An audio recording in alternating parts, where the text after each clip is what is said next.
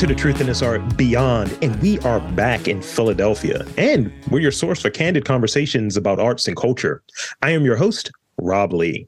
And today, I am thrilled to be in conversation with my next guest, the founder of Tattooed Mom, a restaurant, bar, and community event space on South Street in Philadelphia. Please welcome Robert Perry. Welcome to the podcast. Hey, Rob. Thanks for having me. It's a pleasure to be here today. Yeah, it's great. I've seen the social media presence out there. I'm gonna have to get over there eventually to check out the space when I'm back up there in Philadelphia. But it's sure to be a treat to chat with you today. So before we delve into the main topic, could you introduce yourself to the listeners and tell us a bit about your background, maybe early experiences that shaped who you are today within the entrepreneurial creative realm? Yeah, sure. My name is Robert Perry. I'm the founder of Tattooed Mom on South Street in Philadelphia. We're a bar, restaurant, community event space. Been around for almost 26 years now. A good long run for us, and grateful for that. And I grew up in Hawaii, so I think that informed a lot about my early background and just being, immersed in like this really magical, creative, beautiful, multicultural place that is a great place to be a kid and a great place to experience childhood. And I think that gave me a very open way of looking at the world. And so that was a good start for me. And my parents were also very encouraging of my siblings were very encouraging of pursuing creativity and being open to, the arts and how they can enrich your life, really. Thank you. Hawaii. I remember reading that somewhere. It was just like a question, like the sort of rapid fire question about what's something that people don't know about you? And it's like, well, I did my research a little bit. And thank you for that. I think, it's something to be said about when we're able to look back at some of those experiences growing up, and it maybe give us a sort of sensibility as to how we go about what we do as adults, whether it's, having a more multicultural, multi-community lens to, the communities we want to work with and we want to foster, or even, hey, I saw this drawing when I was younger and now I'm an illustrator. I really wanted to get in that area. It's something about that. Yeah, for sure. I think that we don't realize how much it does shape us as an older person. I think I have a better, not better necessarily, but just a different perspective on how my story has influenced my story in a lot of ways. And sometimes you don't get that, you don't gain that perspective until, different parts of your life, you might be open to how that has had an effect on you, Yeah. I think a lot of people go through a moment in their life where they sort of reject their past or reject their roots or their upbringing or whatever to sort of establish their own identities. And then sometimes after that, when we're more comfortable in our own identities, we circle back to what actually informed that identity to begin with, which is mostly what you probably rejected. You know what I mean? Right. Yeah. And I think going through this process and doing 500 plus interviews is kind of like, you talk with people who are creative and they see things through that lens. They see it through an arts lens and like a multicultural lens. And it's like, I remember someone told me, it's like, that you're a type A personality, right? That you're an artist. And it's like they're reminding me of stuff that it's like I experienced this, but they're like, no, you really didn't give it that due. You didn't really acknowledge what you were doing. You didn't own it.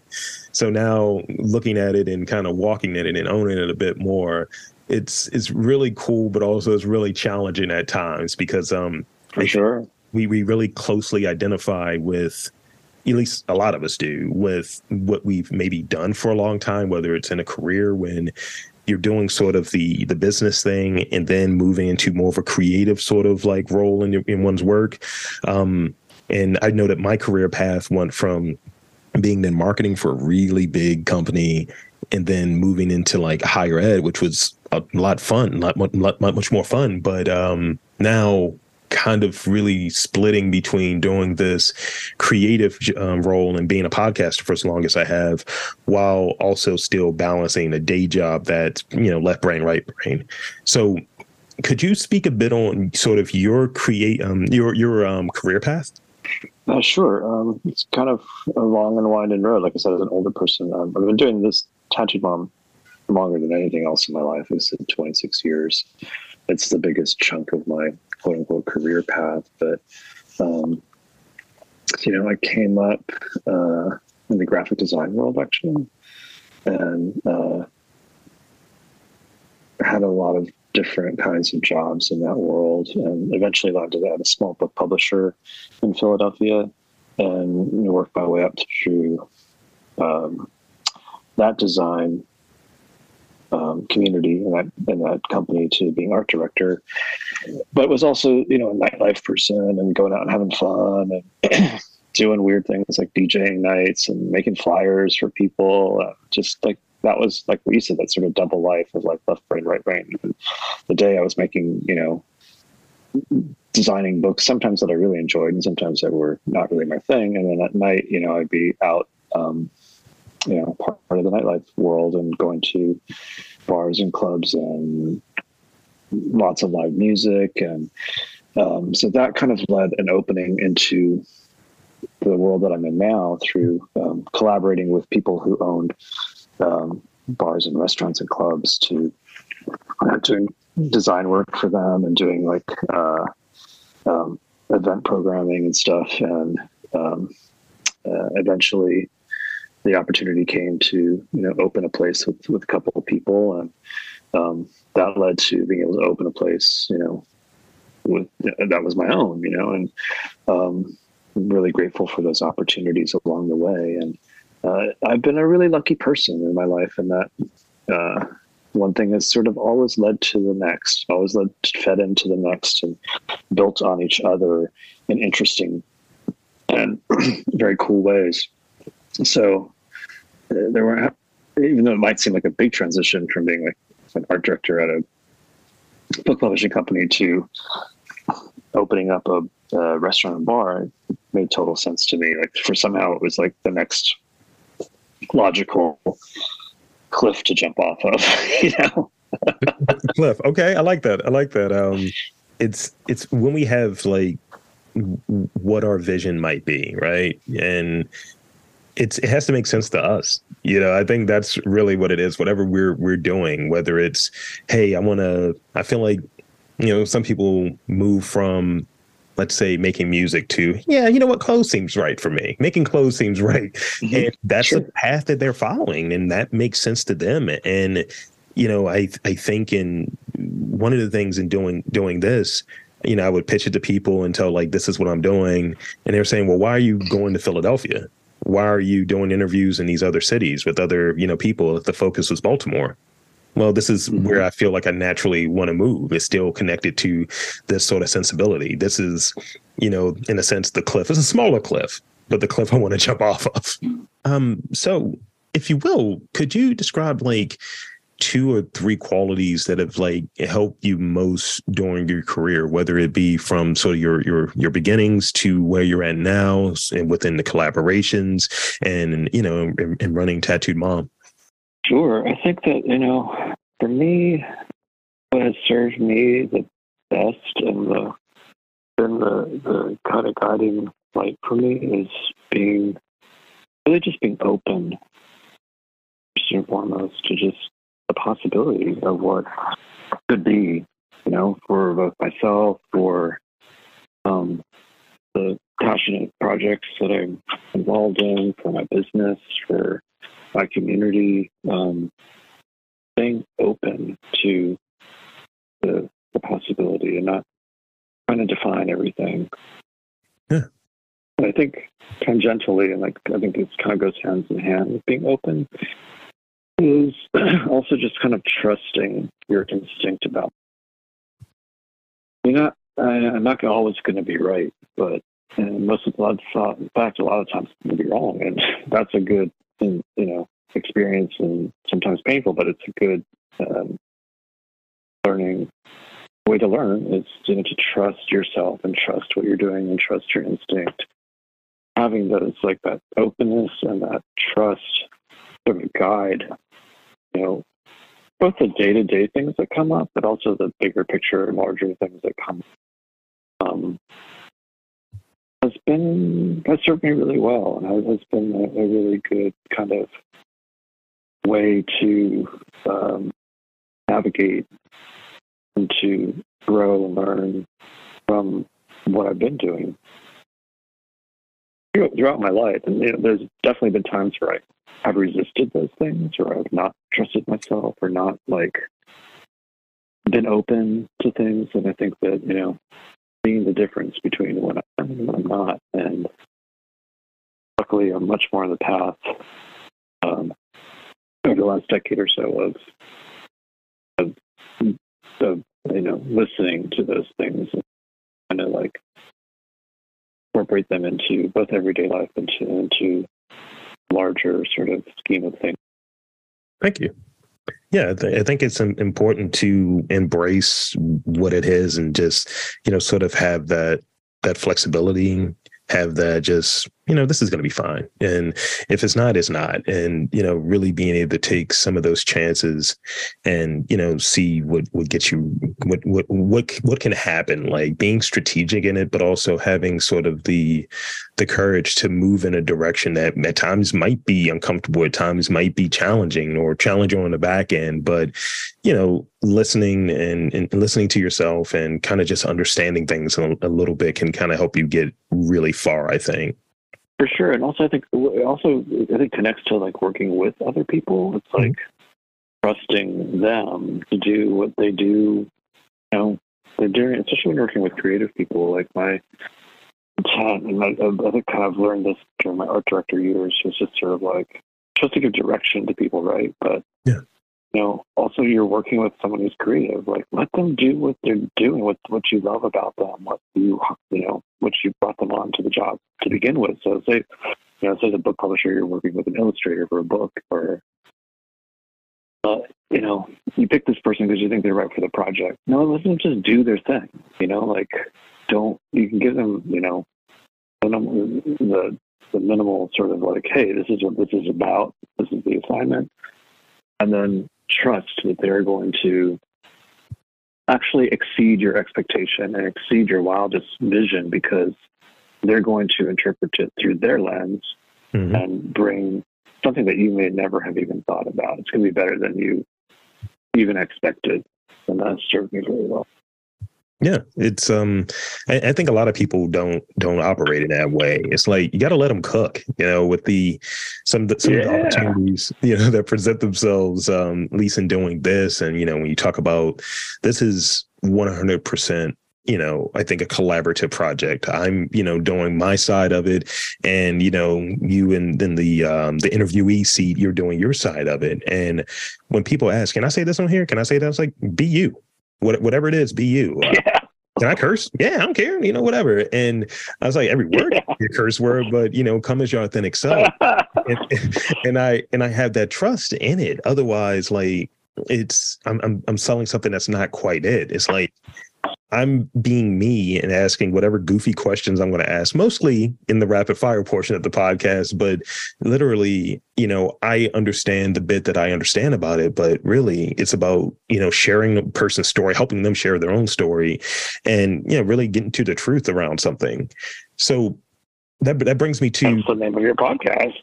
Look, it's like when you're watching a movie and they say the title of the movie in the movie. It's that.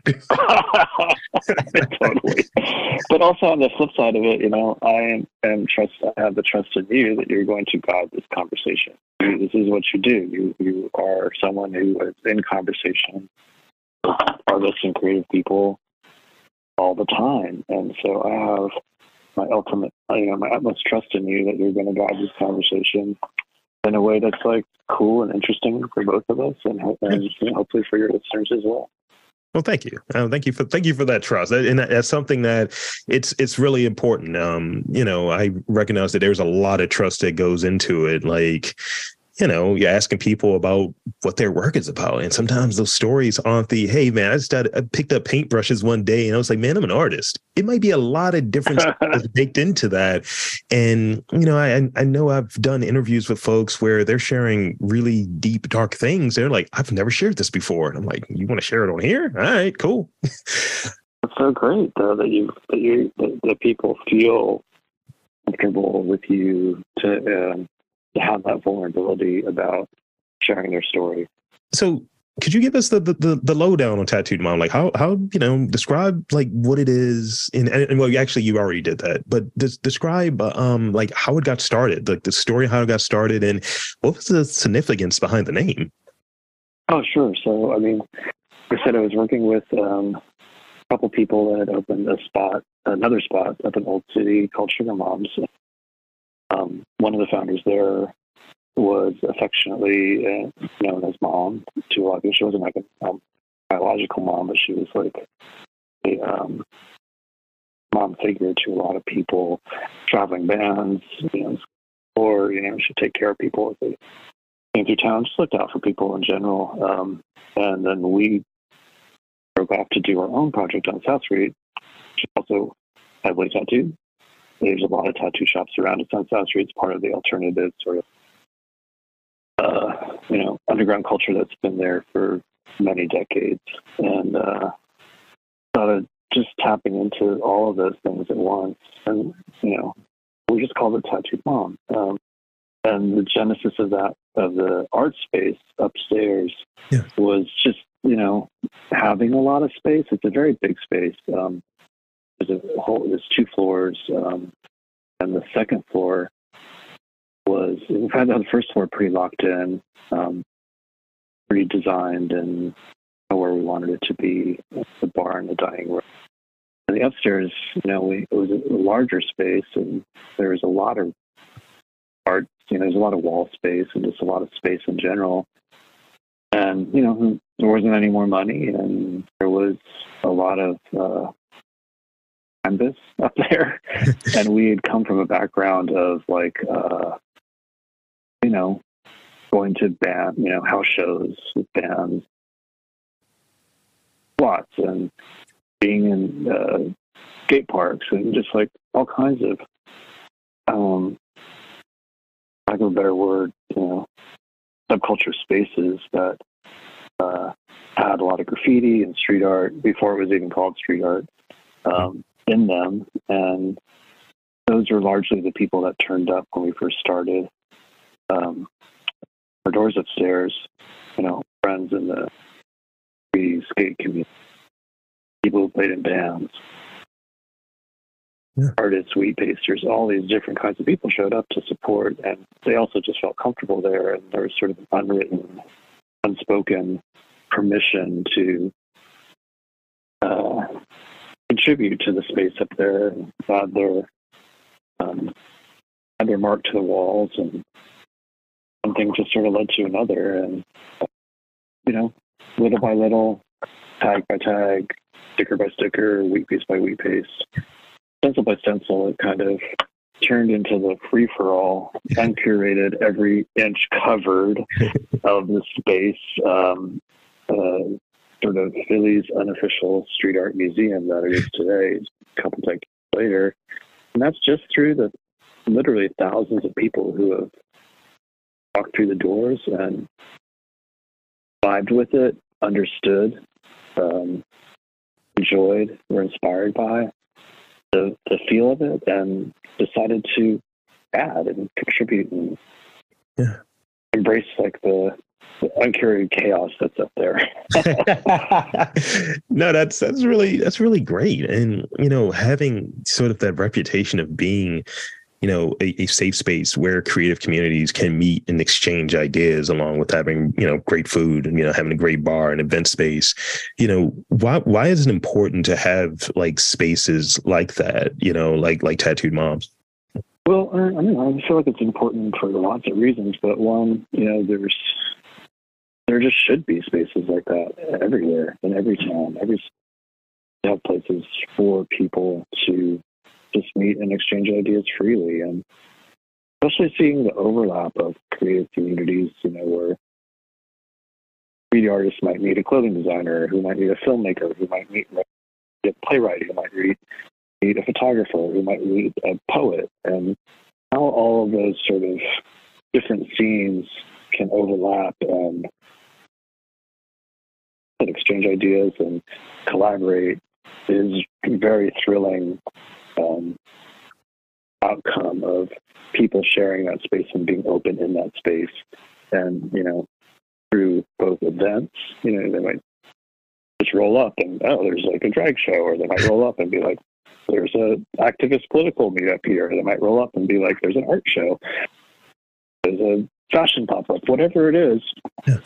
They might be exposed to a community or a subculture that they didn't know about or get inspired by. And I think that's really, really great. It's fun to see.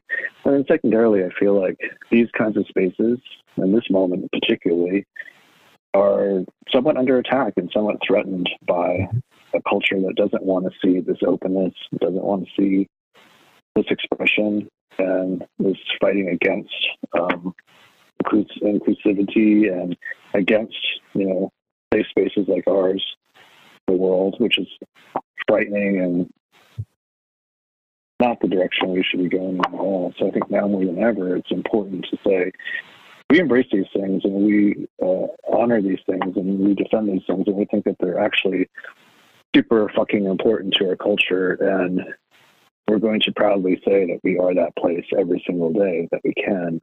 Yeah. Especially in the face of the threats to those kinds.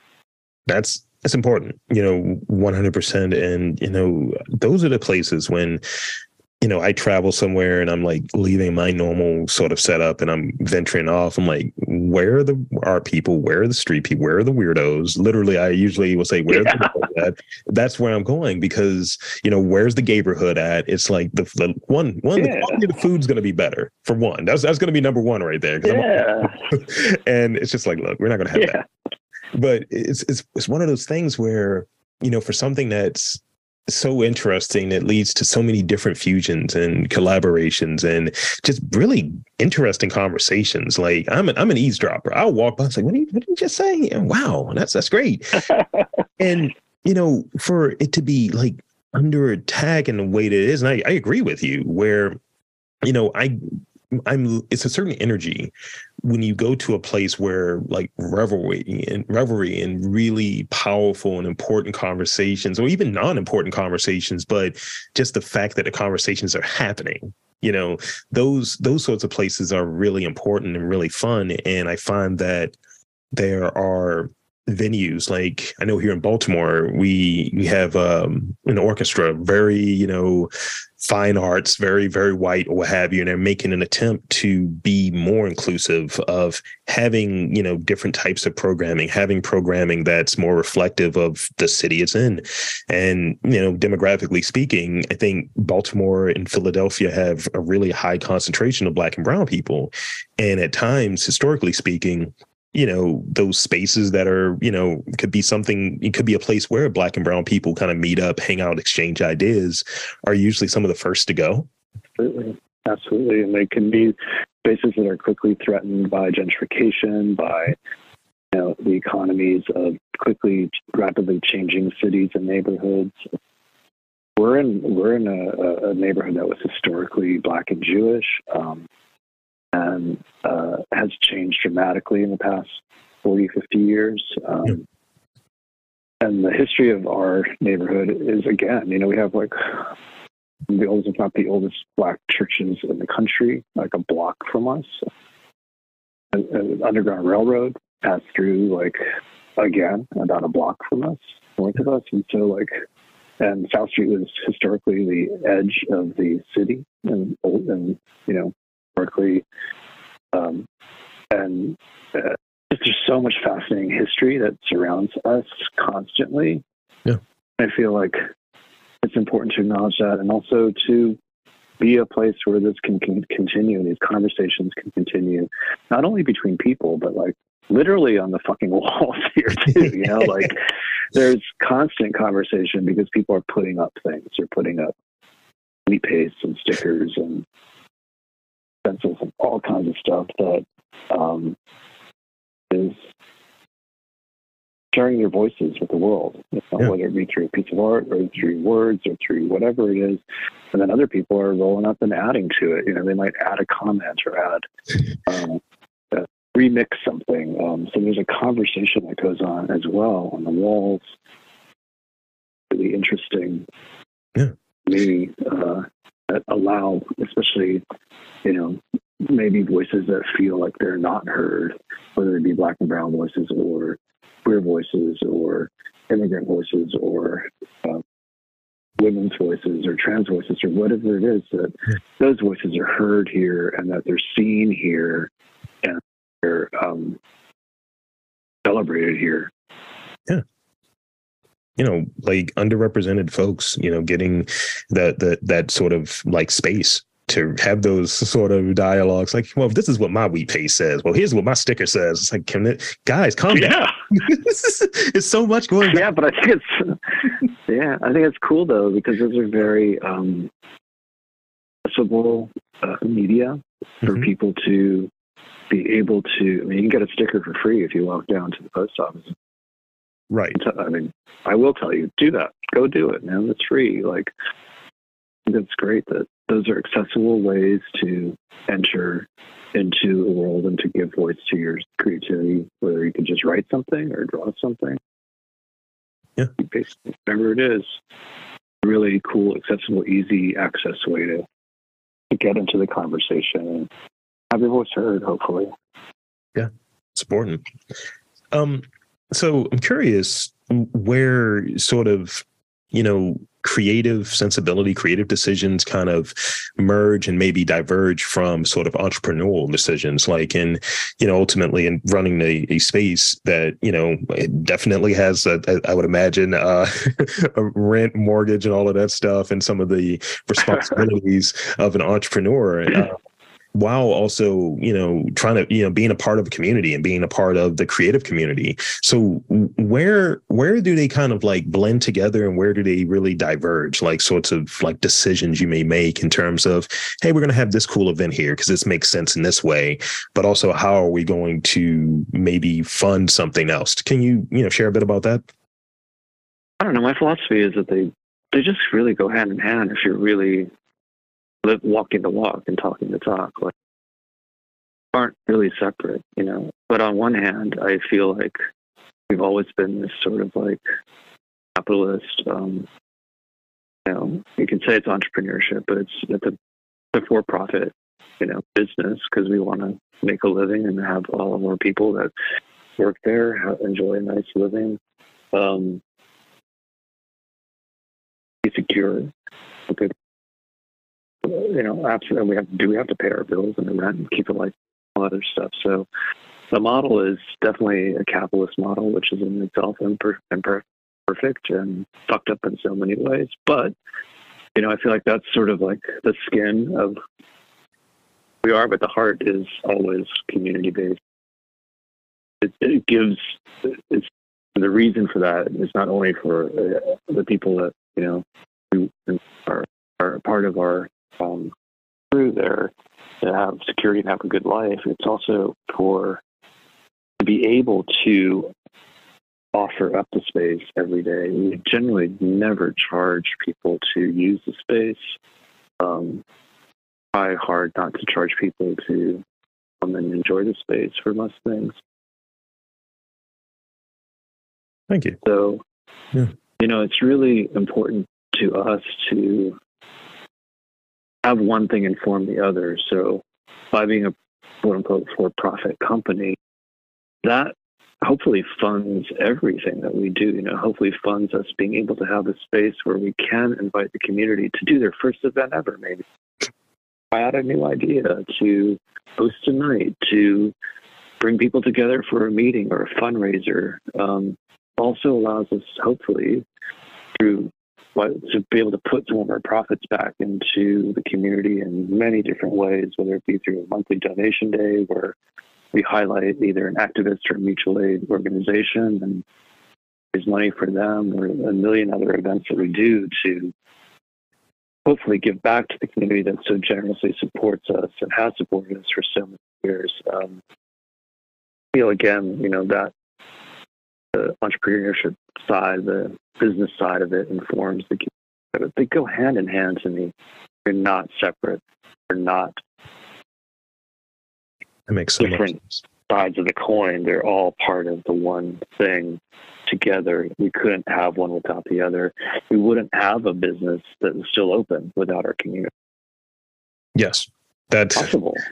So that's the heart of it, like right there. And if you don't understand and realize that, then I don't know. It's like that really informs everything that we do. Is that community is at the heart of our mission, and that sounds corny, but it's like totally 100% true. Especially the past few years, where businesses, small businesses like ours, especially in the entertainment and restaurant and our business, has all been so challenged, shut down for so long, and having hoops to jump through, and really scary times in terms of service. Perfect example. I was just thinking about this last night because it's 3 years ago that we had to close for some time when COVID first was a serious thing. And it occurred to me just then that,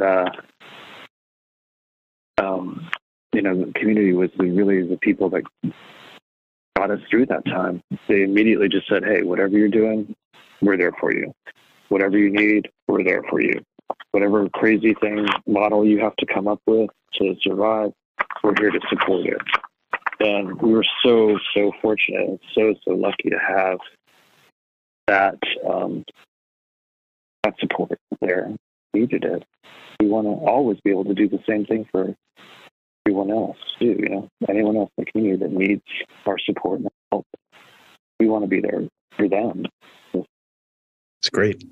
It's thank you. It's being part of a community in the truest sense. And I like that you said like these they go hand in hand. And I think when one is doing one right, when we're doing one right, the other one, it's by nature is being done right as well.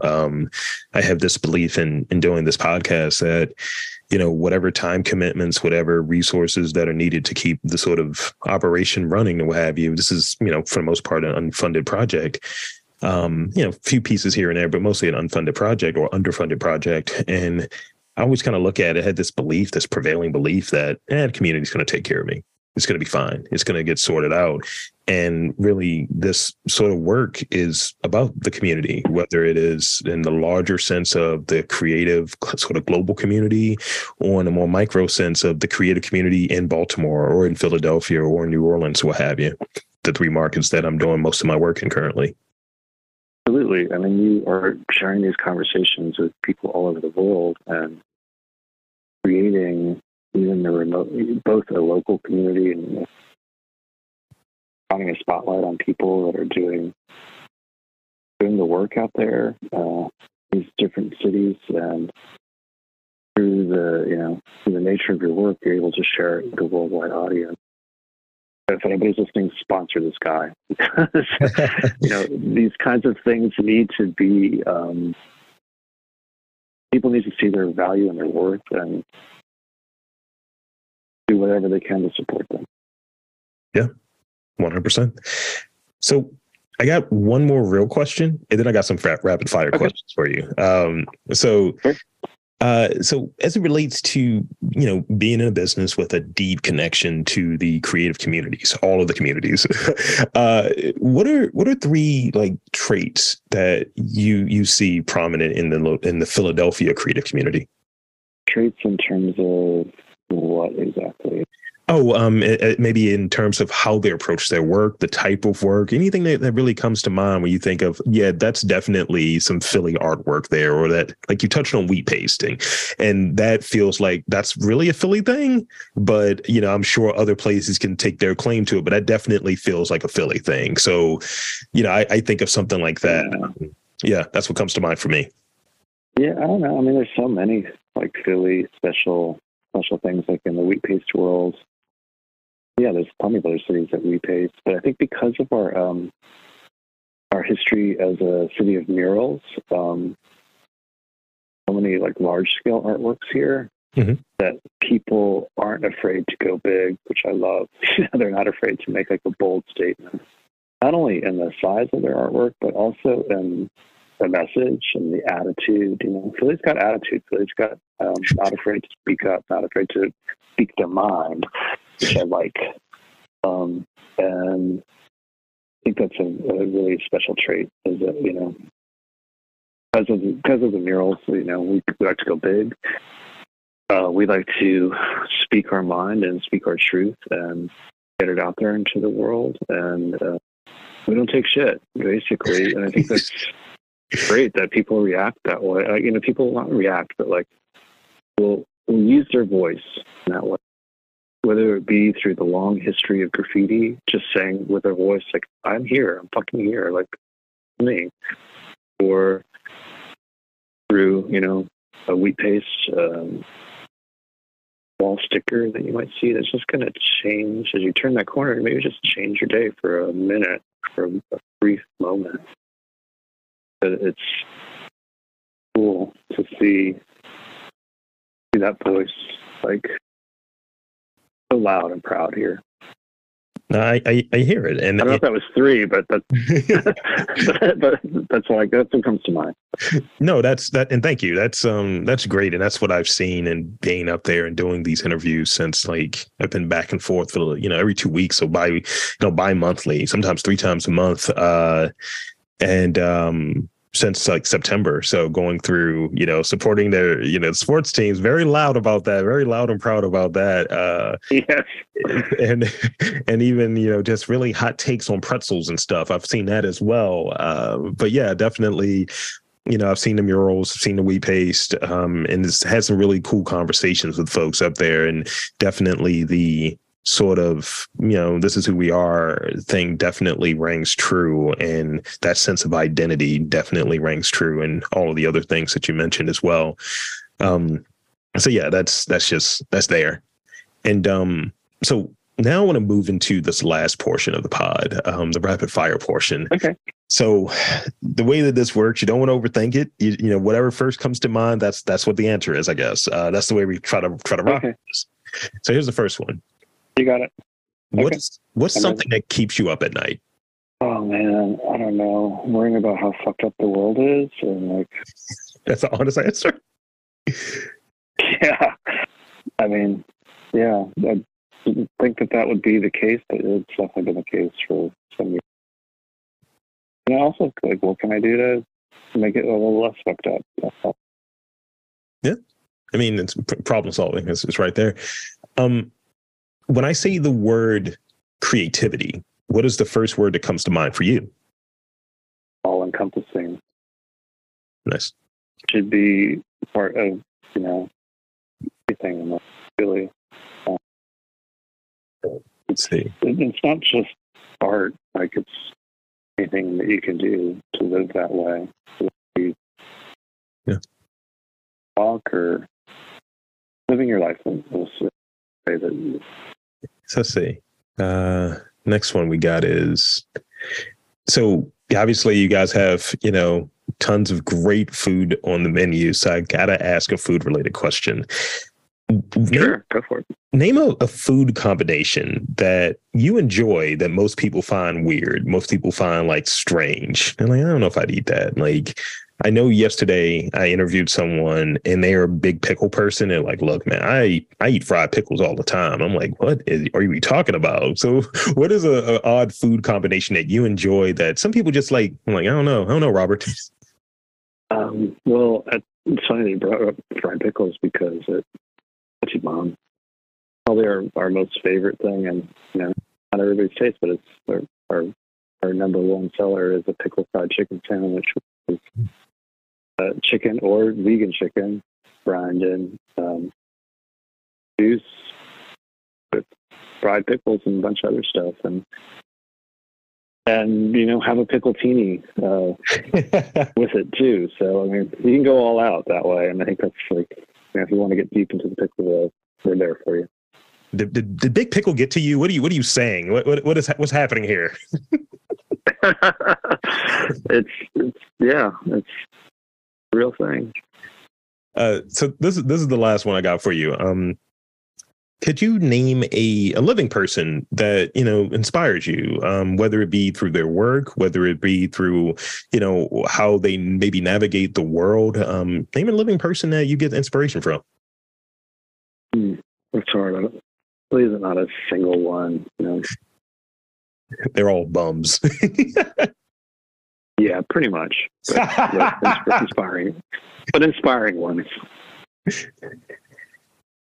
That's really funny. So I guess that's it then. For the interview. So one, I want to thank you for coming on and making the time to chat with me. And two, I want to invite and encourage you to share, anything you want to share in a final moment, social media, website, all of that good stuff. The floor is yours.